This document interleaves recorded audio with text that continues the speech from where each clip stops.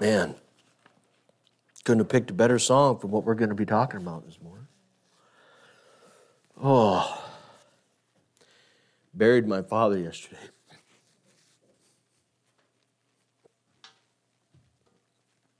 Seeing all my cousins.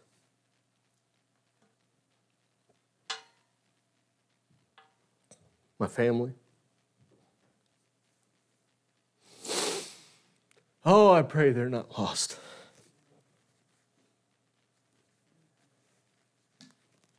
Oh,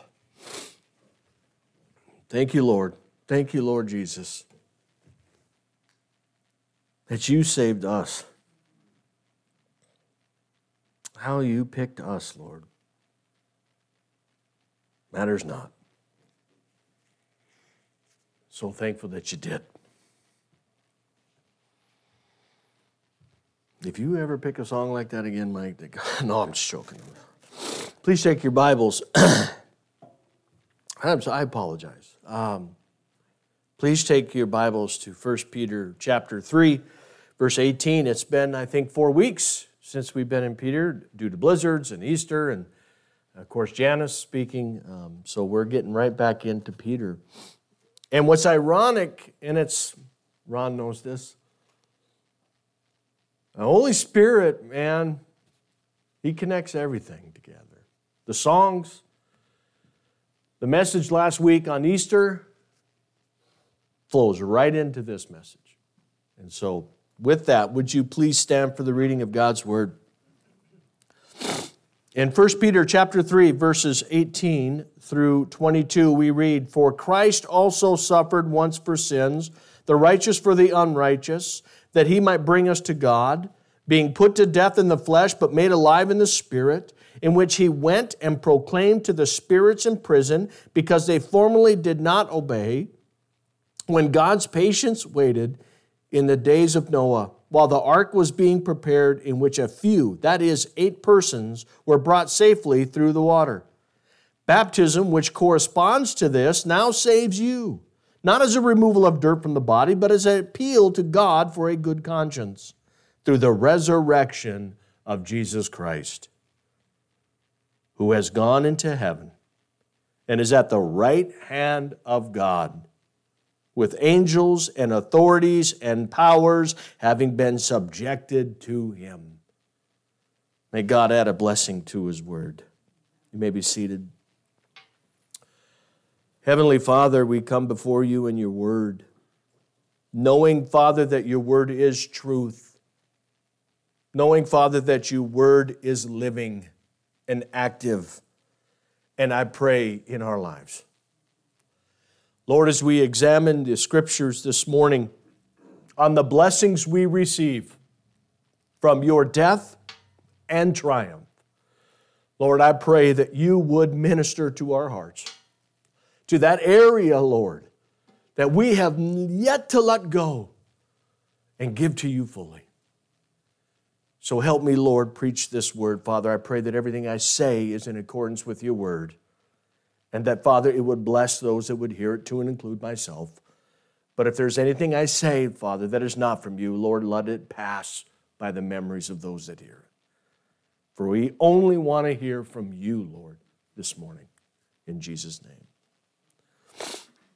Like I said 4 weeks ago, I preached on encouragement and suffering, and I apologize. I don't have PowerPoint this morning. I just didn't get to it as of yesterday.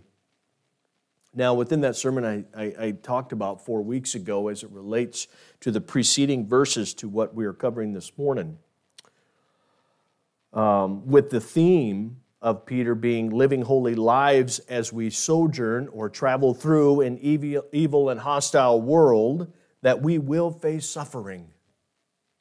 We may even face persecution at various levels and degrees. Now, within that sermon, I identified 3 encouragements that we had, that Peter provides to aid in that suffering when we experience it, and that is to do good in the midst of suffering. Don't return evil for evil. Honor Christ in your hearts and keep a good conscience while suffering. And I define that conscience as been being purified by Christ's blood. We're going to talk a little bit about that this morning as well. But now this morning, we will examine verses 18 through 22 as we just read. And within these verses, we will see the blessings that we receive from Christ's suffering and death, but also His triumph.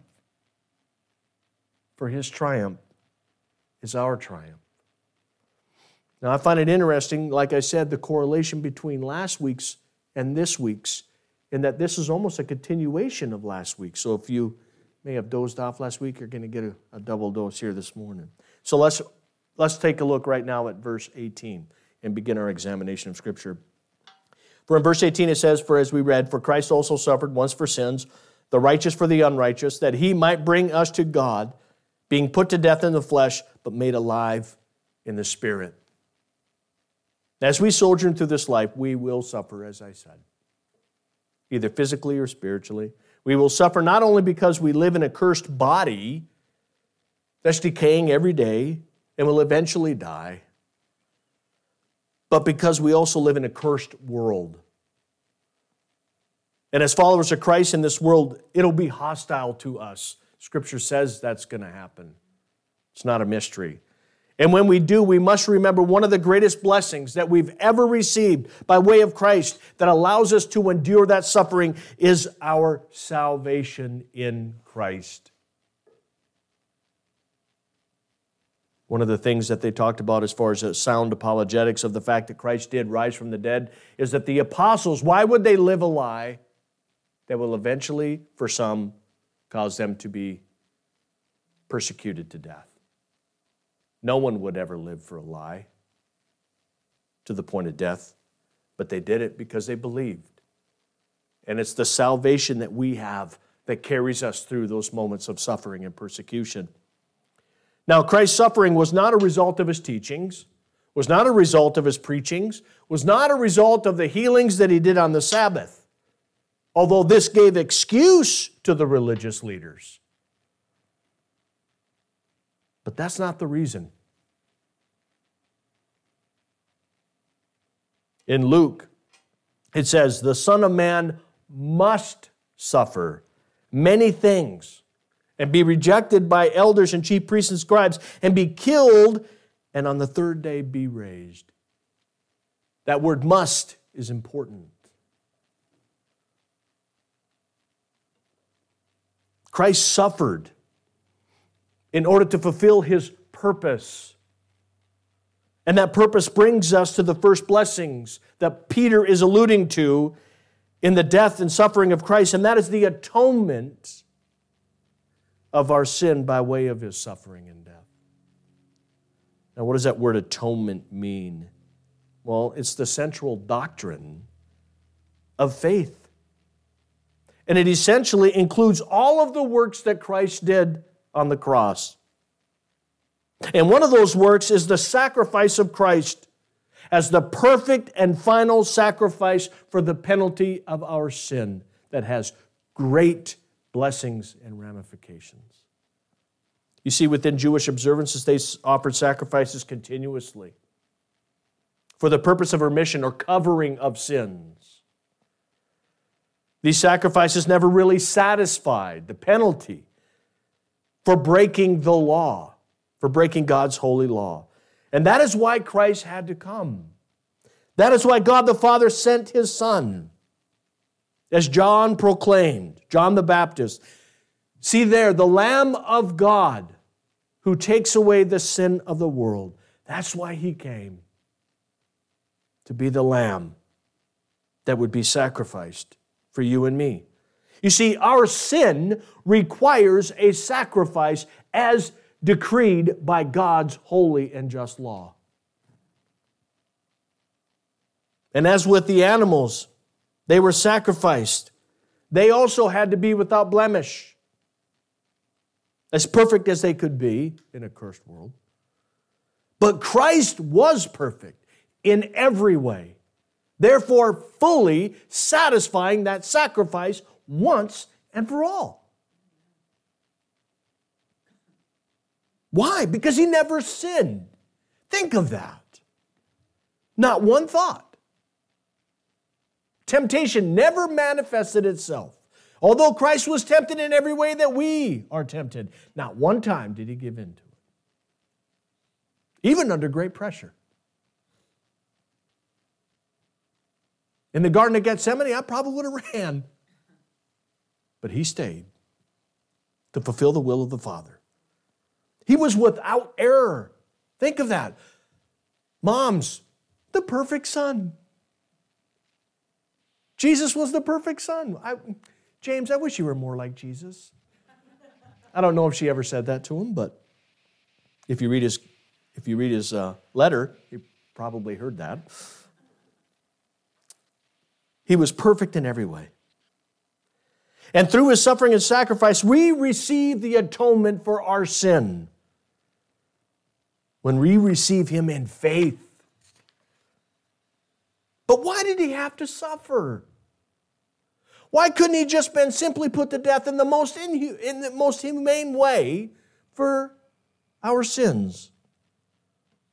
Well, the simple reason is because within a sacrifice, there is suffering. They're synonymous with each other. From the very beginning with the Garden of Eden, animal was sacrificed to provide the covering for Adam and Eve's shame as garments. In the Mosaic Law, the shedding of blood was offered as an atonement for the life. And Jesus came, like I said, as the Lamb of God, who suffered, had to, in order to be that sacrifice for the shedding of his blood for our atonement. It was a necessary payment for our sins.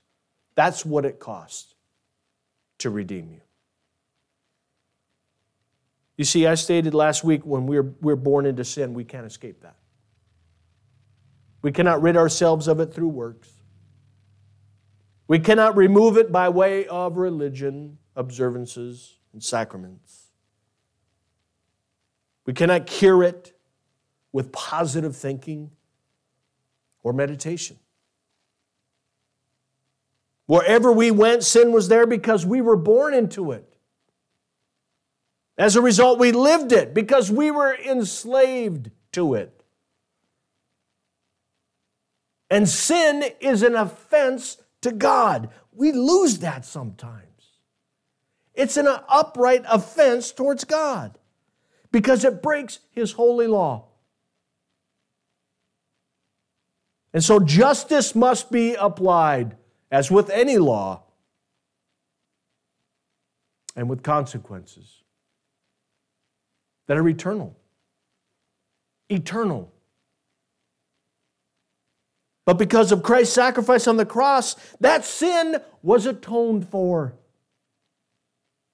He paid what you couldn't. The final sacrifice was applied once and for all, with no further sacrifice required. But here's the thing. It requires faith to receive it. It requires faith to obtain it. You see, friends, Christ died for all. But unfortunately, not all will be saved.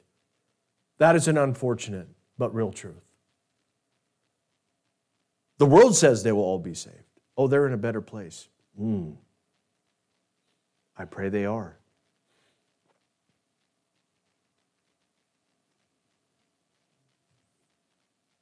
It requires one to confess with their mouth that Jesus is Lord and believe in their heart that God raised him from the dead. And by doing so you will be saved.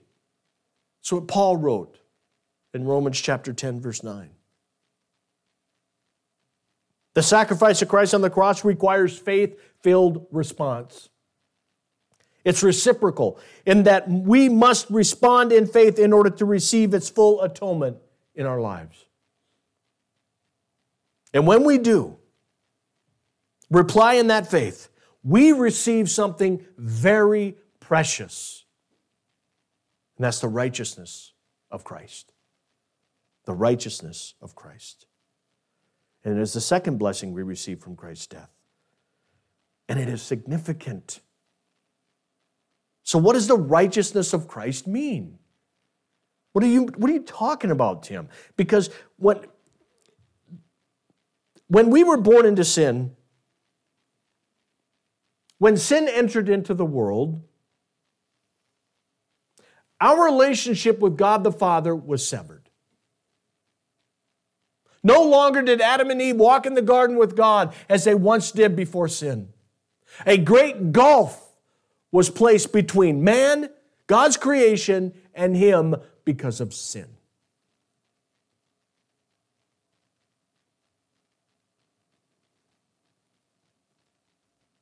There was no intimacy. There was no oneness with God. There was distance. But when Christ suffered and died on the cross, he did a great many works through the atonement, and one of those works is justification. And justification is a legal term which means to legally declare something to be righteous. You see, we don't have any righteousness on our own before the Lord, before God. But as Scripture says, since therefore we have now been justified by his blood, how much more shall we be saved by him from the wrath of God? That comes out of Romans chapter 5, verse 9. This makes sense given that our sin is revealed by the law. You're not a law breaker until you break a law. You don't know you're breaking a law until there is the law. And we're born into that. And we're born lawbreakers. Now, as part of justification, it's being alluded to by Peter, although not specifically specified in verse 18, is something we need to understand, and that is the doctrine of imputation. I know it's a big word, it's a theological word, but it's essential that we understand and grasp what that means, because it'll change the way you live your life in Christ. Now, to set the stage, we must understand, because of our sin, there is no one who is righteous. No, not one. Not one. Paul stated as much in Romans. No matter our works or efforts, there is no righteousness in us. You can be Mother Teresa on steroids and still not have righteousness before the Father because you were born into sin.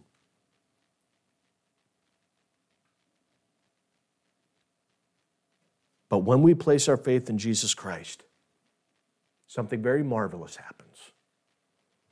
Christ imputes his righteousness in us so that we become righteous before God.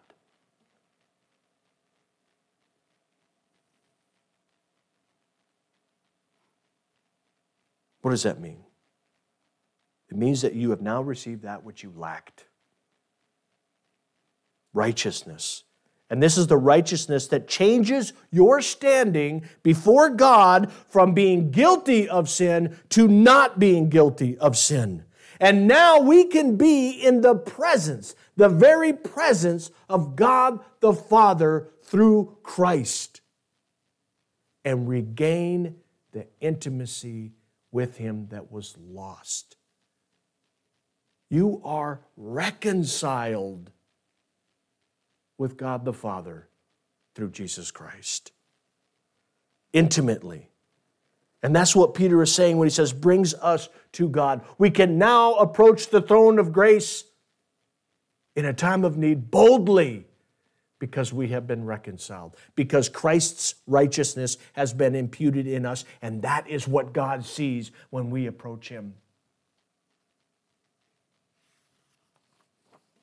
On Wednesday, Mike brought a teaching out of John chapter 17. And as we sat and talked about all of the elements of John chapter 17, it was mentioned that only in the Christian faith, only in the Christian religion, and no others in the world can you have an intimate relationship with your God.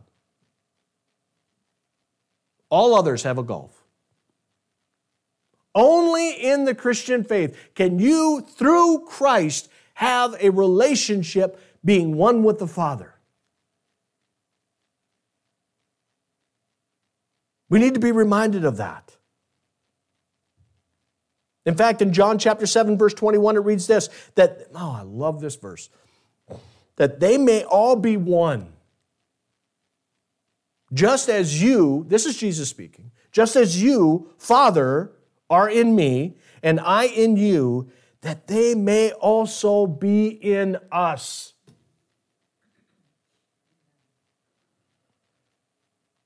That's what takes this from religion to faith, from religion to life, is the intimacy with the Father. And that's what we receive through the atoning sacrifice of Christ. And when we grasp this, we will never feel that separation from God. Because remember His promise, I will never leave you, I will never forsake you. Nothing can separate me or you from the love of God. Nothing.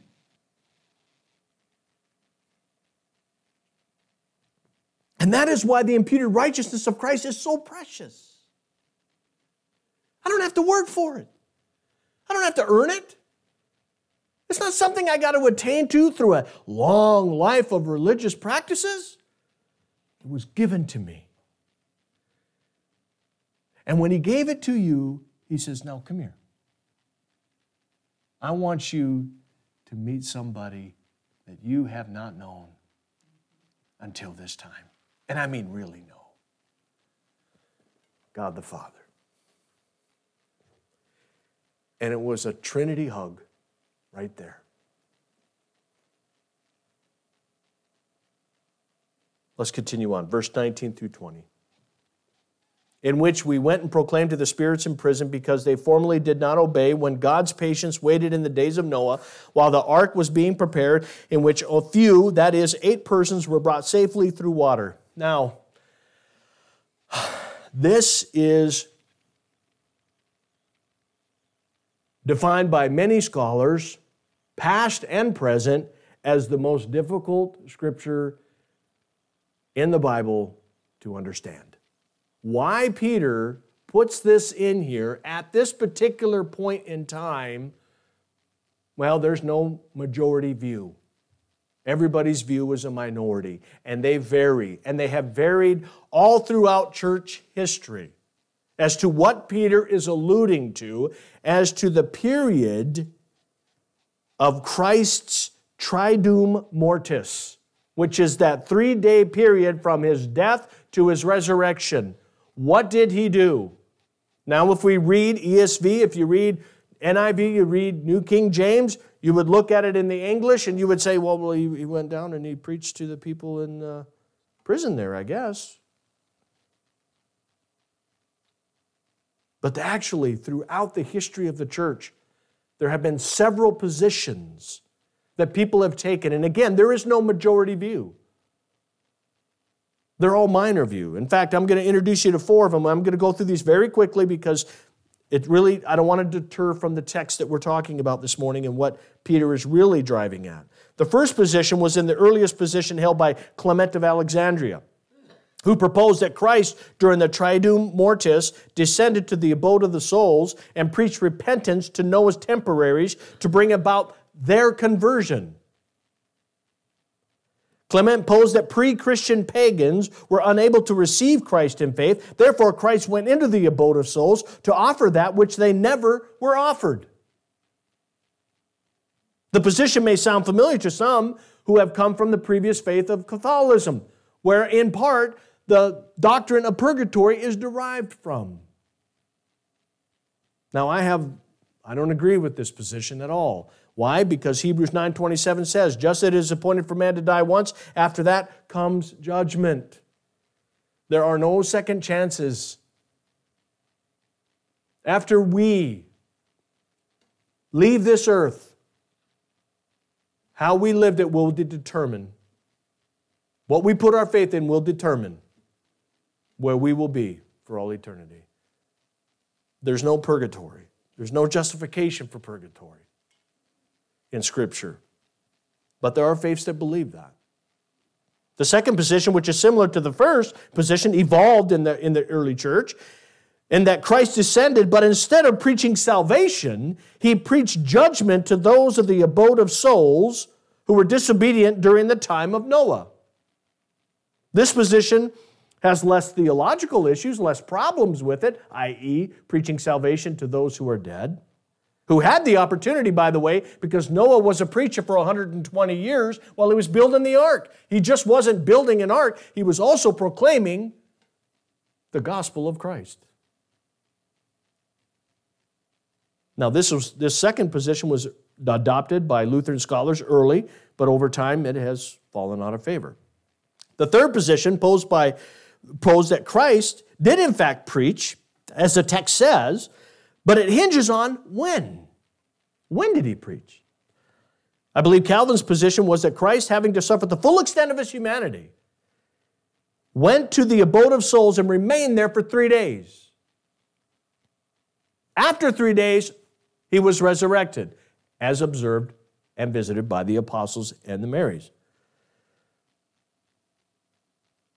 Now, within that abode of souls, we see that there are 2 compartments, according to this theory. And we do see that in Scripture. Remember the parable of Jesus when he's talking about Lazarus and the rich man. Lazarus was in the bosom of Abraham. The rich man was in the place of torment. And the man of torment could see Lazarus.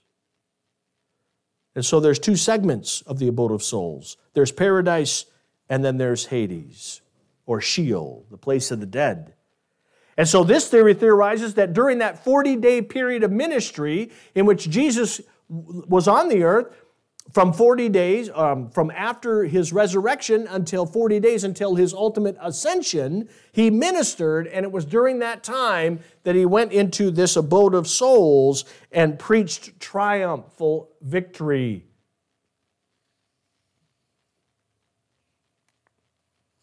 Now that one is held by many to be the case of what Peter is saying in this scripture. The final position is that Christ in his Spirit preached judgment upon those evil spirits at the time of Noah, where the sons of God and their evil progeny, the angels, had relationships with the sons of men, and their evil progeny, the Nephilim, which you see in Genesis 6:4, who existed during the time of great disobedience to Noah, and that Jesus went and preached judgment upon them. That's the fourth theory. For those who know John MacArthur, he holds to this position. And for as much as I like John MacArthur and I read his books and his sermons and much of I've learned from him, I can't seem to align myself with this one. It seems out of context of what Peter is trying to say here, as much as we can understand what Peter is trying to say.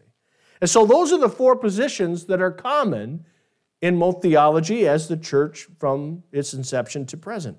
Now, as for me, I align with a Augustine R.C. Sproul position, in that Peter is speaking about the pre-existing Christ who preached through Noah, and it is based upon an earlier scripture within Peter that alludes to that. If you look in 1 Peter, it says in verse 10, concerning this salvation, the prophets who prophesied about the grace that was to be yours searched and inquired carefully, inquiring what person or time the Spirit of Christ in them. Understand, Christ had not come yet. But the Spirit of Christ in them was indicating. Those were the prophets. And so it was a pre-existing Christ preaching through Noah.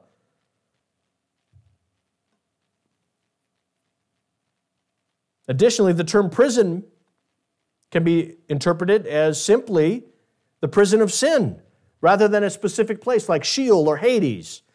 In fact, Christ himself said in Luke 4, he has come to set the captives free.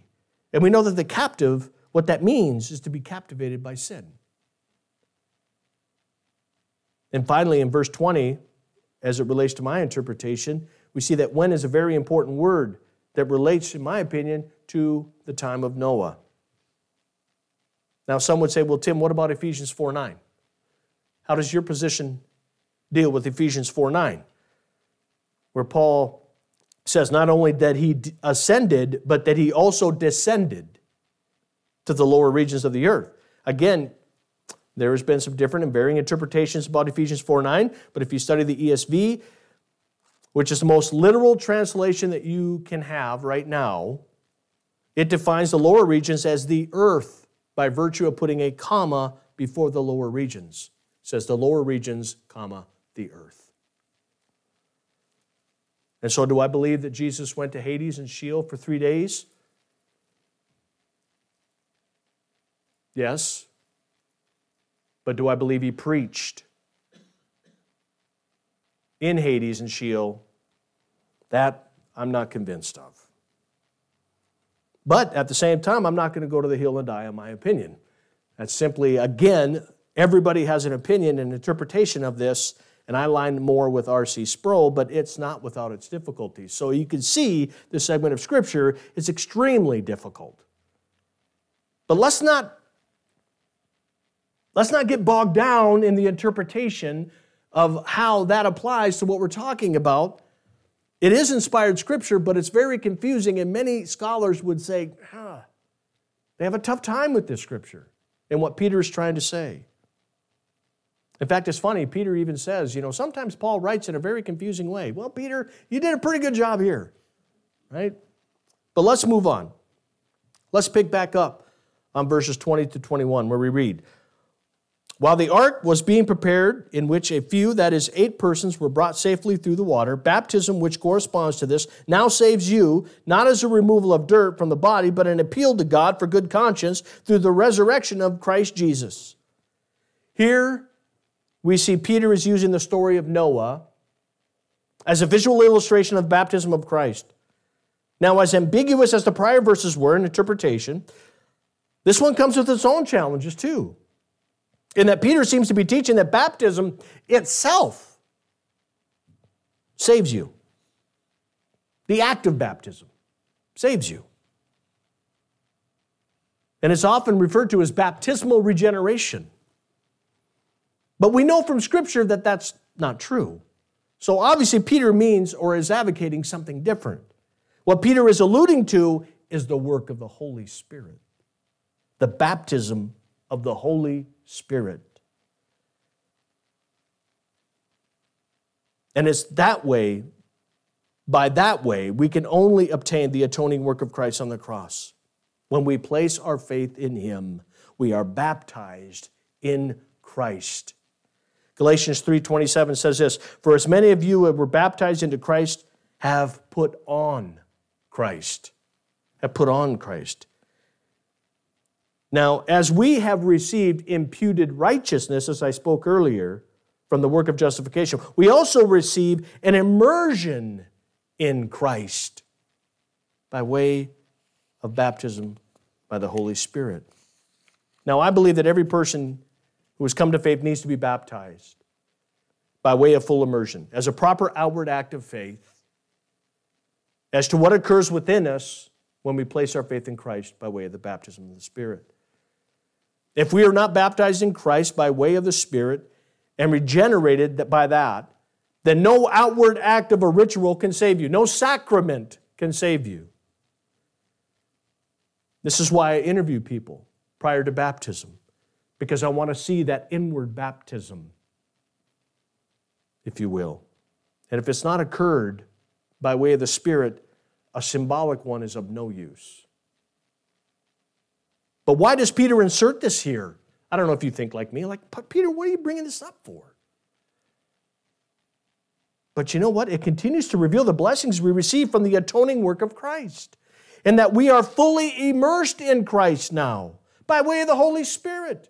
We're just not saved and say, go now, do whatever. No, we are immersed in the Holy Spirit, given gifts from the Holy Spirit, given purpose from the Holy Spirit, given a mission from the Holy Spirit to accomplish for the Lord. And we can only do that through the Holy Spirit. For apart from Him, we can do nothing. Remember the scripture, for I have been crucified in Christ. It is no longer I who live, but Christ who lives in me. And the life I now live in the flesh, I live by faith in the Son of God.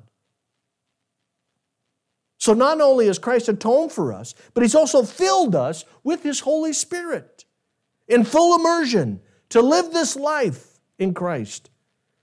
That's what gives you the power to live the life that you live in Christ. You can't do it on your own. You can't do it in your own strength. You will fail. And you probably have felt that in your life. We have to release and allow the Holy Spirit full control of our lives. And we fully profess this immersion by way of the Holy Spirit through the sacrament of baptism, where we align and testify with Christ through his death and resurrection. But here is even a more richer blessing that we receive by way of spiritual baptism of the Holy Spirit. Something that if you read really quick, you'll miss it. And that is we receive a good conscience. A good conscience. You heard me speak about this 4 weeks ago. And in fact, it comes out of Hebrews 9:14, where it says, who though the eternal Spirit offered himself without blemish to God, purify our conscience from dead works to serve the living God. You see, when we were baptized in the Holy Spirit, we received a good conscience in Christ. Now, why is that important? Well, we've got to understand what the writer of Hebrews is saying here. In fact, he's obviously writing to Jews who practiced and observed all of the law, all of the sacrifices, all of the works, all of the things they needed to do for the remission and covering of sins, all the rituals, all the festivals. And so the writer of Hebrews is saying, our salvation is not based upon works, but upon faith. And that our prior conscience was about works, then faith. And even though we did various works and observances for those who practice such things, if you had a previous religion before you came to Christ, the sense of guilt never was ever taken away. When I was in my previous faith, no matter what I did, no matter how many times I went to confession, no matter how many times I got a blessing from the priest, no matter how many times I did good work for the church, that sense of guilt never left me.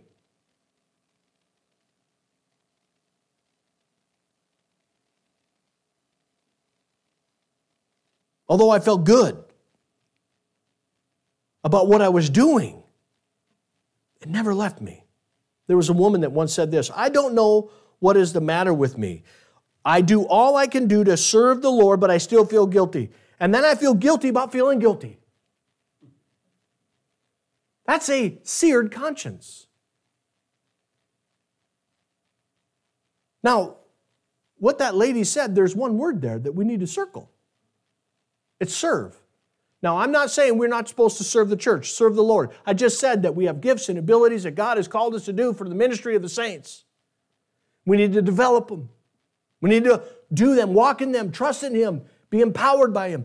But the word serve, we don't serve for our salvation or to feel good about our salvation. If you do, you have not fully received the good conscience that God gave you in your baptism. And what does that mean? That means He's removed the guilt of your religious works in order to save yourself. Have you ever felt like that? Have you ever felt like, wow, gosh, I haven't been in church for a couple of weeks because of this and that or the other. I don't feel involved. And man, and it affects your relationship with God?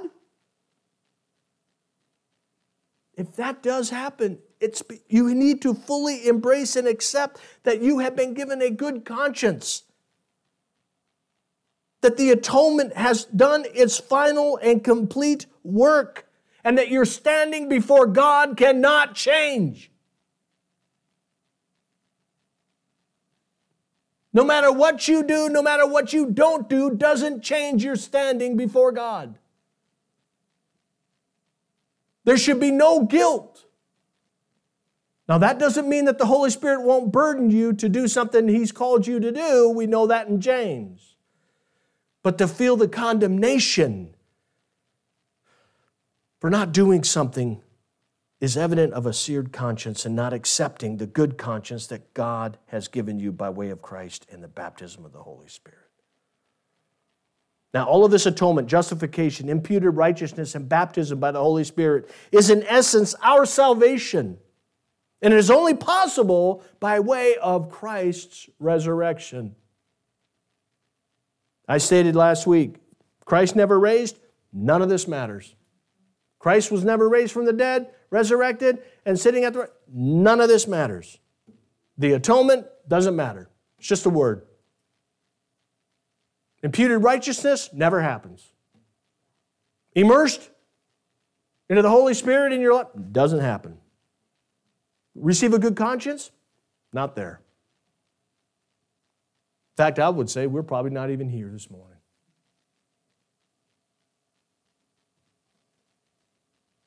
So the resurrection is key. Centrality of our faith. It's the catalyst of our atonement and all of the works that Christ did on the cross. Finally, in verse 22, we see the blessings from the triumph. We just talked about the blessings we received from Christ's death. Now let's talk quickly about the two blessings we receive from His triumph over death.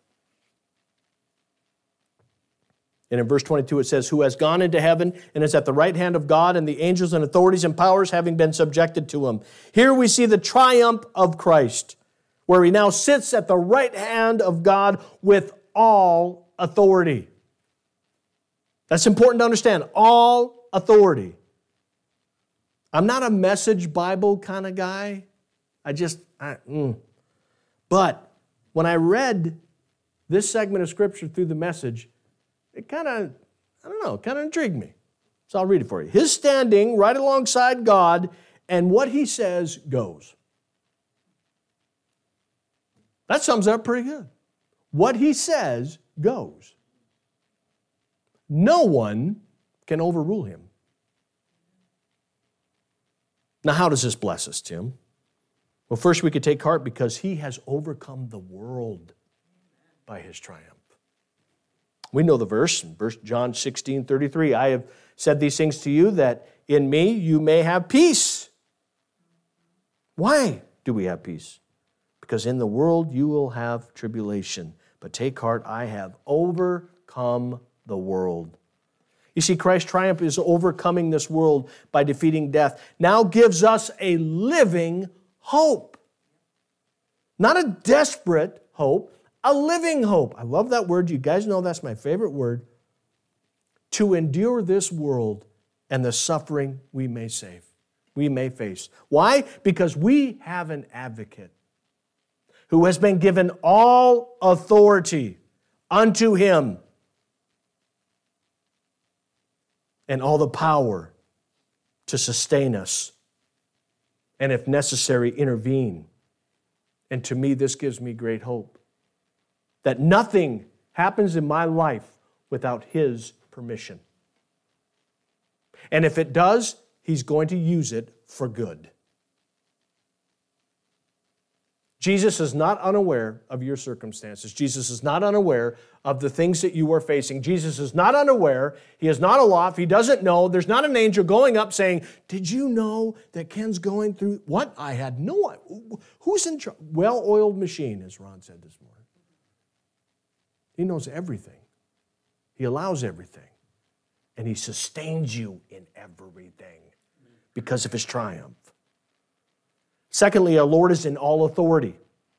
Our salvation, which is by faith alone, comes under the divine authority and protection of the Father through Jesus Christ. Think of that. When you gave your life to Christ, when you put your faith in Christ, not only do we receive all those things that I've already talked about, but here's Jesus. This person has placed his faith in me. No one has authority over him or her except me. You have to come through me to get to them. That gives me great hope. There is nothing that is not subjected to the authority of Christ. He rules, He reigns over angels and demons, all principalities and powers, and all submitters and resistors of the cross. All of which are subject to His sovereignty, His will, and His power. And the blessings we receive from this is tremendous because we as believers need never fear anyone or anything, as He will always provide, protect, sustain, and if necessary, deliver us for His good pleasure. In John chapter 10:28, it says, I give them eternal life, and they will never perish, and no one will snatch them from my hand. No one. No matter the trials and tribulations we'll face, never forget that they're always and always will be under the authority of Christ, and He will keep you. That's a promise. And even if we perish under the persecution that we may face in this world, understand We don't live in a temporary world. We live for all eternity. Our citizenship is not of this world. It is of heaven. And the time that we spend on this earth cannot be measured in the eternity that we will spend with the Lord. It is but a vapor, if even that. And so in the triumph of Christ, we have his victory because he's overcome the world and because we're under his authority. Now, brothers and sisters, within our text, in conclusion, we see the blessings we receive from Christ's death and triumph. It is a finished work. It's fully complete. It lacks nothing. If there's one thing I would like for you to take away from the sermon this morning concerning our standing before God as a result of the works completed by Christ in his death and suffering and his triumph, is this, and I'll quote it from Jude. Now to him who is able to keep you from stumbling and to present you blameless before the presence of his glory with great joy, to the only God, our Savior, through Jesus Christ. That's what I want you to take away from this sermon. You are presented blameless before the presence of God. This is the blessings we receive by virtue of Christ's death and triumph. Let's pray. Heavenly Father, thank you so very much for your word. Although difficult in certain elements, Lord, and maybe one day we'll learn and understand exactly what Peter was talking about in verse 19. But Father, what we did receive from your word this morning is that through you, through Christ, his death, his resurrection, and his triumph, Father God, we receive so many rich blessings. And we pray, Father God, and I pray for everyone here today that they would understand them and then walk in them as I myself need to do. And so, Father, thank you for this time. Thank you for your word, and may your blessing be upon it. In Jesus' name, amen.